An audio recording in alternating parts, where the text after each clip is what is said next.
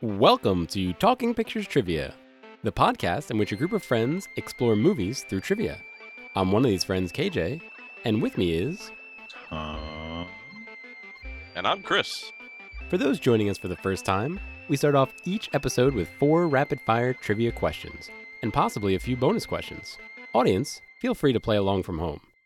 The first question is worth 1 point, and each question after that is worth 1 more point. Then, we'll follow it up with our famous movie rant, where anything goes. Tom, tell us about today's movie. Walking up to theaters in 1985, we would have had to choose between Friday the 13th, Part 5, the Care Bears movie, Brewers Millions, Police Academy 2, Rambo 2, Pumping Iron 2, and today's movie, Ladyhawke. KJ will be our questionnaire today. KJ, what is Ladyhawke all about? In Ladyhawke, we follow Matthew Broderick, who is trying to help Navir. Navir is the previous captain of the King's Army, who is a man by day and a wolf by night. With the man, there is a woman. Isabeau. Isabeau? Isabel? Isabeau? I think it's Isabeau. Isabeau. Isabeau is a woman by night and a hawk by day. They were cursed. Even though they're in love, they're never people at the same time. When one's a person, the other's an animal. It's terrible. So there's a priest named Imperius who knows that a solar eclipse is coming up, and the curse can be broken if both man and woman stand before the bishop. Matthew Broderick gets caught up in all this, and he helps coordinate everybody together to break the curse so hawk and wolf can live together as man and woman. It's time for question 1. What is the name of Navarre's horse? Locked in. Locked in. Tom? Goliath. Chris? Matthew Broderick tells the story of David and Goliath to the horse. There it is. Goliath. Points for everybody. It's time for question 2. For a point apiece, what are Matthew Broderick's characters' 2 names? Locked in. I locked in with one. All right, Tom. What name do you have? I have the mouse. Chris? I have the mouse as well, but I also thought it might have been Pierre. Ooh, close. I'm gonna give you guys each a point. His given name is Philippe Gaston. Yeah, it's funny. They say it a lot, but it never stuck in my head after watching this movie. Is this supposed to be France? Like, where are we? Yeah, they all have French names, so my I guess we are, right? Yeah. It could be All England, but that's what it looked like to me. It didn't look like pomp and circumstance enough to be French, but I the name's okay. Whatever. I digress. Medieval I'm sorry. France is like that, right? I mean, most of it is just not Paris. Well, the synth drum started in France, so that's true. It may. Yeah. Daft Punk, right? It's time for question 3. For a point apiece, name the rhymes the prisoner claims Gaston did. So at one point in the movie, Gaston is presumably locked in a cell, and it starts with him getting out of that cell. The King's Guard go down to bring Gaston to the gallows, and Gaston's not there. They meet another prisoner who is kind of kooky, and he starts telling them where Gaston is. What are the rhymes? Oh boy, I remember the scene, but I don't remember what he said. I'll lock in something. I lock it, I guess. All right, Chris, what do you have? I don't know what the rhyme is, but there had to be something that rhymed with sewer because that's the way he escaped. And I'm guessing that there was something that rhymed with stealing or theft because that's what he was in prison for. But I very much don't know what the actual lines were from the movie. What do you have, Tom? The mouse has left the house. All right, point for Tom. Yes, the mouse he left the house. No mouse today, he's run away. To ease the pain, he's down the drain. Woof. Okay. Yeah, Woof to those. The level of comedy in this movie, I felt like that was... That's pretty much it. Yeah. So that puts Tom in the lead with 3, and Chris is just behind with 2. It's anybody's game going into the final question. All right, I'm excited. It's time for question 4. In their final scene, where does Imperius, the priest, want to meet Philippe, the mouse. Locked in. So just to give some context, Tom's given a very confused look. The final scene takes place in this kind of a church, I guess. It's the bishop, and Philippe saves the day by throwing a sword or something. And then the priest and Philippe are leaving the church and having a little bit more banter. Locked in. Okay. I gotcha. All right, Tom, what do you have? The pearly gates. Chris? Yes, Philippe is going to break the lock on the pearly gates to see him again. Points for everybody, which would make Tom the winner, but that was a little, I gave a lot of context all of a sudden. You did, right? yeah. Like, that yeah. was, I thought you were talking about the church or something. Mm-hmm. Yeah. Okay. So I'm gonna call, we're going to bonus. Okay. It's time for a bonus question. What is Philippe's favorite thing for dinner? Locked in. I can give you guys context again. What scene it like? I can describe the scene this banter is in if you guys want. Sure, I would take that hint. Yeah. Mm-hmm. So this is at night. Well, it can't be that late at night. Night is approaching, and he's heading into a barn with the one he calls Ladyhawke, and he's talking to Ladyhawke. I mean, I remember what he told her to drink, but I don't remember what he said about his favorite foods. I'm still gonna lock in. All right, I'll lock in, I guess. All right, Tom, what do you have? I'm gonna say lamb. Yeah, Chris? I remember him being pulled up to a plate of apples after he did something really good for the night, and then he says to Michelle Pfeiffer to have some sweet wine and dance, but I don't remember what he said was his favorite food. He says, Hawk makes a great dinner. I've eaten a lot of Hawk. In fact, Hawk is my favorite thing for dinner. Oh boy, to the Hawk. He's saying this to the Hawk. Yeah, to the Hawk. Yep. Yikes. I guess we should all just congratulate Nick once again for being this week's winner. Nick, congratulations, way to be, buddy. Nick. I haven't There done you the go. Nick in months. He is on some kind of roll. I mean, Yeah. We're approaching the end of summer and fall's just around the corner, and he's just taking it. He's going to be Mr. October in a few minutes. Yeah. Way to go, Nick. Way to be, Nick. And Nick, part of the stipulation of winning all these is you have to go back and watch all these movies so that you know how you won. Yeah. You've won so many of my movies, Nick. Aren't you excited? Enjoy this one, buddy. Stay tuned for our pre-Ferris Bueller, Matthew Broderick comedy style movie rant coming up right after this break. Join another Talking Studios production, Limited Lexicon, where we play through text-based adventure games. Text-based adventure games were computer games from before computers had graphics. The game uses text to describe a scene, and the player types back how they want to interact with the game. I'll read the text from the computer, and my co-host will feed me commands. This season, we're playing through The Hobbit from 1982 on the ZX Spectrum. Here's a quick sample. I thought a lot about our first command, and I think it should be no print, because we don't want to print things as we're going along. I think by default, it's not going to print. And even if I did type print, where is it going to print to? 1982? I would imagine if we go west, we're going to be south of the troll, right? Just south of the troll land. Yeah, let's try it. You go west. The troll's clearing. The visible... Oh, we died. Oh. All right. The troll saw us and killed us. So I think we have to say the answer to the riddle then. The answer is dark. Say dark, I think. Talk to what? Gollum. Gollum. Say Gollum, dark. You talk to Gollum. Thorin says, hurry up. And we died. And we died. So we went northeast last time. So let's go southwest.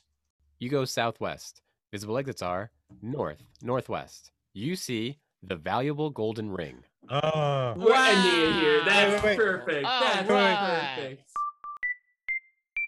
Limited Lexicon, coming to your podcatcher and YouTube in late 2022 by Talking Studios. And we're back. So guys, you had never really heard of this movie. First watch, anything stand out to you guys? The first 3 minutes are awesome. It was a trope of 80s movies, I guess, to like have a lot of opening credits and have this really big drawn out like a scene. But this is literally 3 minutes 15 seconds, I think, was what it actually ended up being, of a hawk flying through like picturesque sunsets and sunrises with this incredible like disco synth 80s like cacophony that was happening at the same. It was amazing. I texted the boys as I was watching it. I was 3 minutes in, and it's like, this is the best. This is the best synth I've ever heard. Yeah, it is really of its time, right? I mean, that opening scene is like a natural version of Top Gun. It's a feathered Top Gun is what we were watching. And it's, boy, that music, and it just keeps coming back, and it's jarring because it has nothing to do with the look of the movie, which you would guess they're attempting. I don't know what era they're supposed to be in, but they seem to be fairly like there's a sense of authenticity with the costumes and the look of it, right? There's nothing kind of special about anything or over the top about anything with how they appear.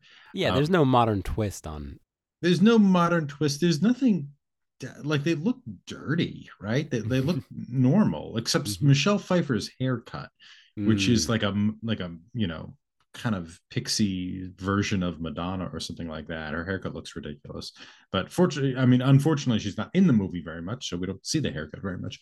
But yeah, it's the synth music is weird and distracting, and it's not on tone either. Like you could have a serious scene, or like you have this like the crescendo of the movie, and then you have this like upbeat synth rock kind of thing. I looked over at my wife. We were eating dinner as I was finishing watching it before we started taping tonight, and I looked over. I was like, "This is as if a Mentos commercial turned into a fantasy movie." It's what it felt like. It's like I was waiting for Dave Grohl to give me the thumbs up at the camera because it was all a farce at the end, and it never happened. I do want to touch on something Tom said. Like I thought the production value of this was amazing. Like the castle that they visit multiple times and the costuming. Like I thought it, for this era of movies, I thought it looked really, really good for a fantasy piece. I don't know about you guys. It looked expensive, but not necessarily artfully done. Kind of like the Wheel of Time shows now. Exactly. It doesn't look artful. I would say it does not. I agree with that. It doesn't look artful. Like that's a legit castle, right? That's on location castle. Like that's pretty. Like I expected something with this kind of story to be like an on the back lot kind of thing in the middle of a warehouse, not on location at a real medieval castle. What it looked like. But Mr. Donner, give us a wide shot of that castle. I don't know what it would cost. I guess back then you had to use a chopper, right? You're not going to get a crane that high, but it would have been cool to kind of put it in place. We always see it from below.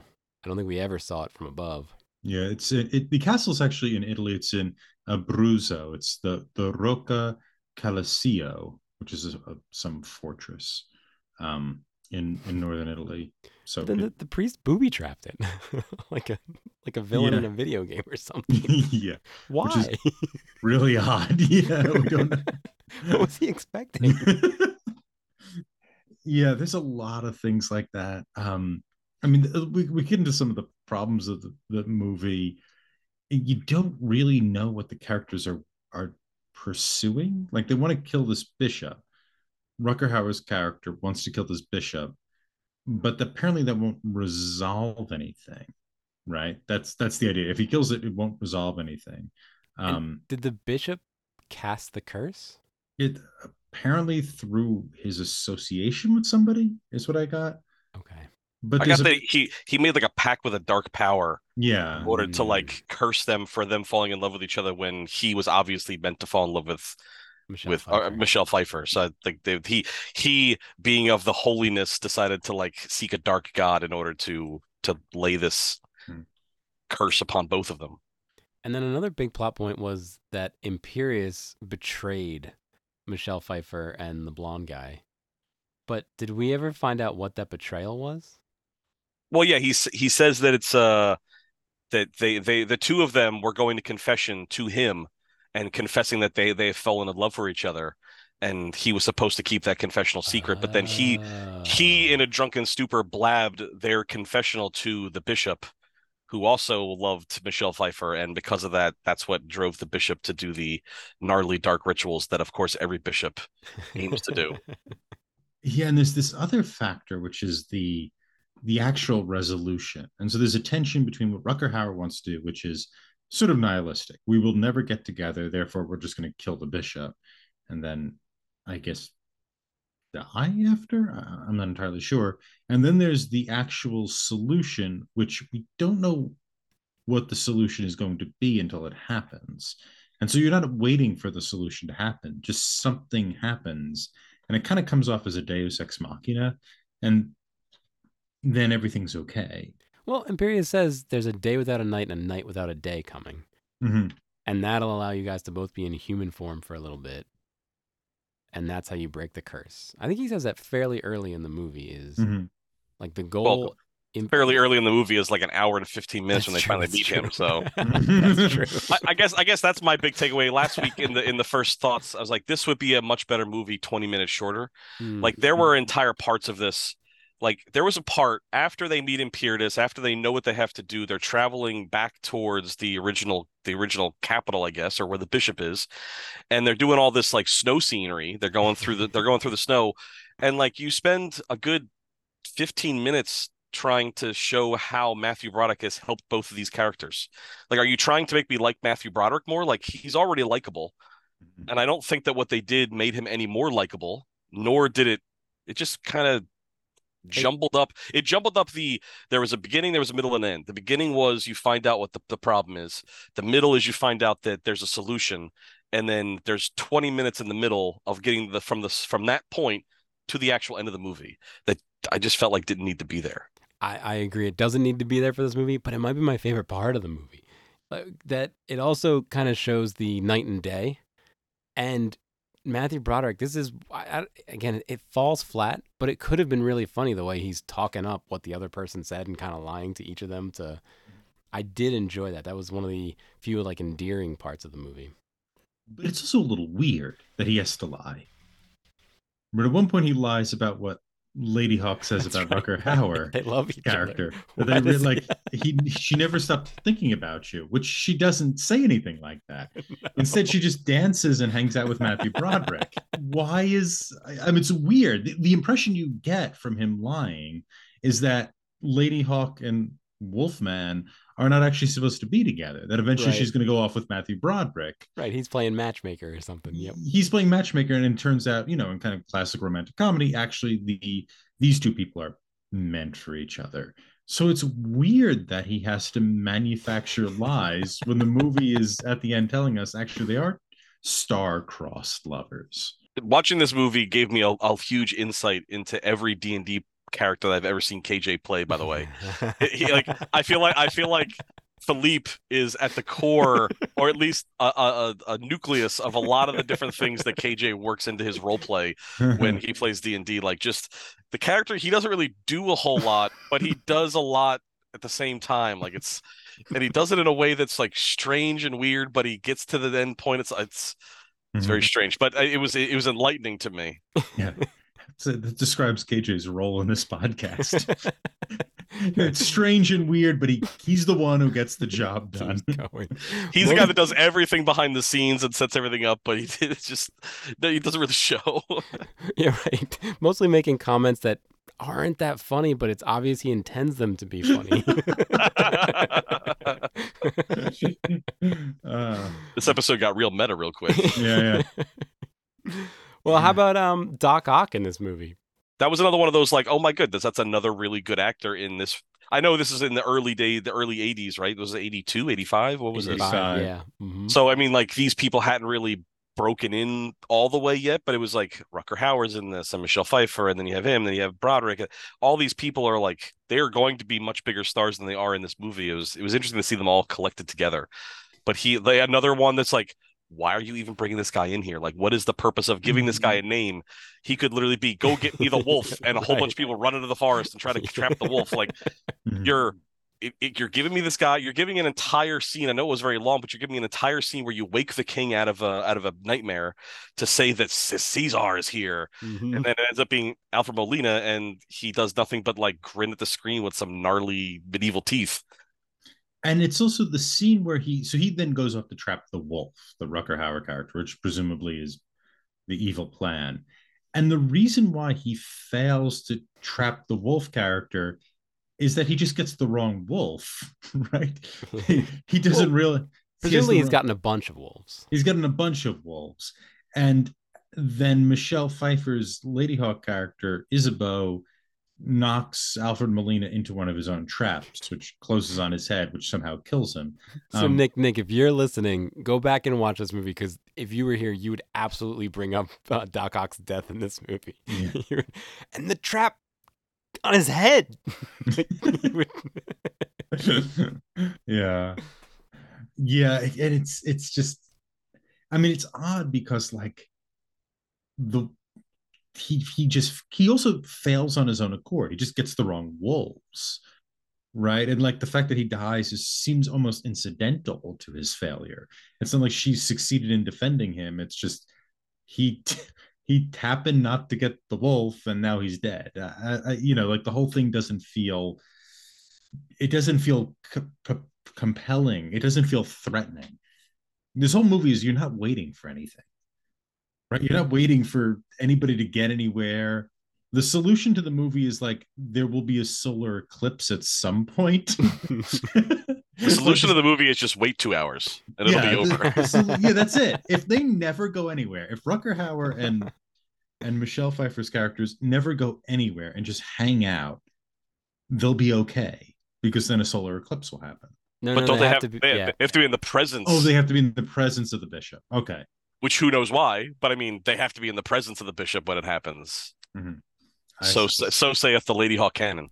That okay. All this being said, I did enjoy watching it. I'm not upset that I watched it, but it did need to be 2 hours. I need to be an hour and a half. Mm-hmm. And I think if it's an hour and a half, I think you can forgive some of these like shortcomings that it has, because it's just a fun little medieval trope, a fun little medieval, walk through the woods. At 2 hours, it needed a little more plot that it didn't have. Mm-hmm. Yeah, it was either this or Newsies is what I was debating between. Oh God, I haven't seen Newsies on purpose. I never saw that one either. Yeah. Oh, maybe we'll do another childhood block and we'll bring a Christian Bale movie. So, you're kind of planning this movie. You have this cool idea: the wolf during the night and the hawk during the day. When is Matthew Broderick supposed to sleep? That's a good question. And then, how do they actually function? How do these two people actually function without a Matthew Broderick character? Or like, how long have they been doing this? And what did that look like before they got Matthew Broderick involved? I don't know. Right? Who knows? Hands in the air. It feels like maybe it was very recent. Like this is like within the last few months, maybe. Yeah. But not because he's like the former captain, right? Like, I guess it's early enough that the people still recognize him, but he's been replaced already, so it wasn't like yesterday. It wasn't yesterday, but maybe it wasn't years. Right. I don't know. I found like when it kind of unlocked in my head, between the name of the movie, because I didn't look up any trailers, I didn't watch anything, I didn't look up any spoilers, and so I didn't know anything about it going in. All I knew that the name was the Ladyhawke, which reminded me of college bowling. So Nick will understand that if he actually listens to this episode. So all I knew was going in was the name, and then it took me, I don't know, 15, 20 minutes to realize, oh, Michelle Pfeiffer is the hawk and he is the wolf. I was like, that's really heartbreaking. I guarantee that this is going to be a love story, and that these two are going to be animals that are always kind of like ships crossing in the night kind of thing. But that story, that romantic love story, was never really taught. Like they said, yeah, we never get to see each other. By the way, let's go sword fight over here. Like, I feel like what would just send the drums. Let's have this epic medieval fight to synth rock. But like, what could have been like the core of a really interesting kind of emotional love story was glossed over for a guy booby trapping a castle. I don't know. It could have been something great. Maybe it was never meant to be. Yeah. I think it could make a good TV show now. Maybe I would have loved to see just the whole thing from Matthew Broderick's point of view. Just this sort of like put upon, like servant of two masters, put upon guy. Like, very much like a Figaro, a sort of like Figaro figure who has to kind of deal with these sort of demanding masters and what have you. That could be fun, though. That, like, his jokes aren't that funny. Right? No. I still like, what was the joke in the beginning about like escaping my mother's womb? Yeah. When he's That trying was to him. That was him getting out of the sewer, right? Yep. Yeah, he's get But like I the punchline is he remembered that. He remembered trying to do that. yeah, That was the that's- punchline. And there's another punchline where he doesn't remember who his mother was. And some of his bits with God are pretty good, but it's only because they're kind of sacrilegious. Like, they're not actually funny. It's just, oh, I can't believe he said that to God. Like that kind of like that was the Yeah, punchline. and Matthew Broderick is charming, Mm-hmm. right? He brings a sort of life to the role, despite these lines he has to say. He actually brings a little bit of a life to the role, as does Imperious, that is just missing in other things. And like I mean, I'll say this 1,000 times. I love Michelle Pfeiffer. I think she's a really talented actress and has been giving great performances for years. There is not a thing she does in this movie. She has nothing to do, right? Like, I'm trying to remember an action she is responsible for, and mostly She did something. She looked like she was in pain when she was being hugged by Rucker Hauer at the end. Like this love story, that we've been sold on this entire thing. Like he embraces her and like picks her up by around like the thighs, like she's above him, and she just looks like she's agonizing. Like, why am I with this man? Like that was what I got out of the whole thing.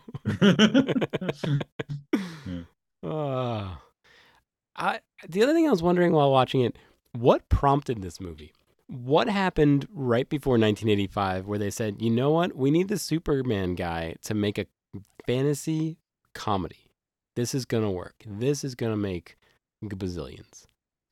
So I started looking up other movies. Dragon Slayer came out, Conan the Barbarian, Beastmaster, Krull. But did those make enough that this was the plan? I don't. When did the Camelot film come out? Well, Legend was 85. Okay. Excalibur was 81. That was a pretty popular movie. Excalibur, that's it. I would say Excalibur, and Dragon Slayer was 81. So I think those all came before, and this is definitely let's make a period piece. Beastmaster 82, Krull 83. Okay. Mhm. So it was And where was Conan O'Brien? Where was Conan the Barbarian? Conan O'Brien came out in 1982. Yeah, Might have been born in 1982. Excalibur was a big hit, and it was a John Boorman film, and apparently it's a very good movie also. Have you ever seen it? I haven't seen it. No. What do you think of it? It's pretty good. I enjoy it, but I like I said, I dig these. I dig fantasy. That's why Star Wars is my favorite sci-fi, because it's really fantasy and not sci-fi. Yeah. So I dig this. I dig this genre of stuff. So that's why I think I'm a little bit more lenient on this movie than I probably should be, because it was pretty tough. Well, I'd like to once again congratulate our own Figaro, who serves way too many masters, Nick. Nicely done, yay. Nick.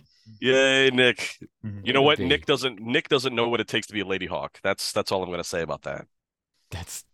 Is that a bowling? That's the bowling reference. Literally one person or maybe two people will get, but I had to throw it in there. Did you guys have a team that played at night and a team that played during the day?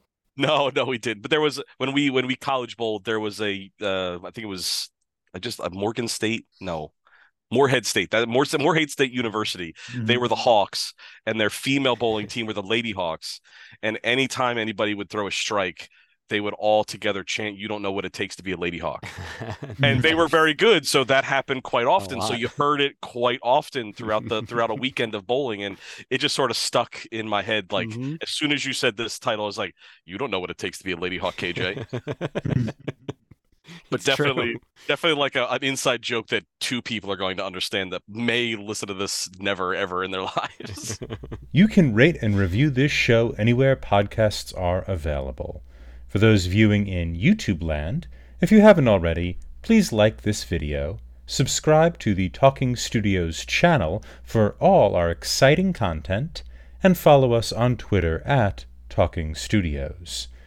Check out other shows by Talking Studios, including Keep Making Movies, where we explore micro-budget films, Limited Lexicon, where we play through text-based adventure games, and Get the Point, where we slowly reveal a movie poster and try to guess which movie poster it is. Got a question for us? Call the Talking Studios hotline at 201-467-8679 and leave a message. It may be featured on a future episode. And if you haven't already, please subscribe to Talking Pictures Trivia wherever fine podcasts are found. Join us next time when we discuss Orochi from 1925, otherwise known as Serpent. Stay tuned for our first impression of Orochi. Ding, ding, ding, ding, ding. Next week, we'll be discussing Orochi from 1925. Chris, how was your watch? This was very much the first watch for this movie for me. I'm not well versed in silent films, and definitely not well versed in Japanese silent samurai films. I enjoyed parts of it. I thought it was a hard watch, even though it was only like an hour and 10 minutes. It felt like a little bit longer. There are a couple really, really poignant parts. I really liked how they opened and closed the movie. We'll talk about that next week probably. But overall, I'm glad I watched it, but I will probably never watch it again, if I'm being 100% honest. What about you, Andy? How was your first impression?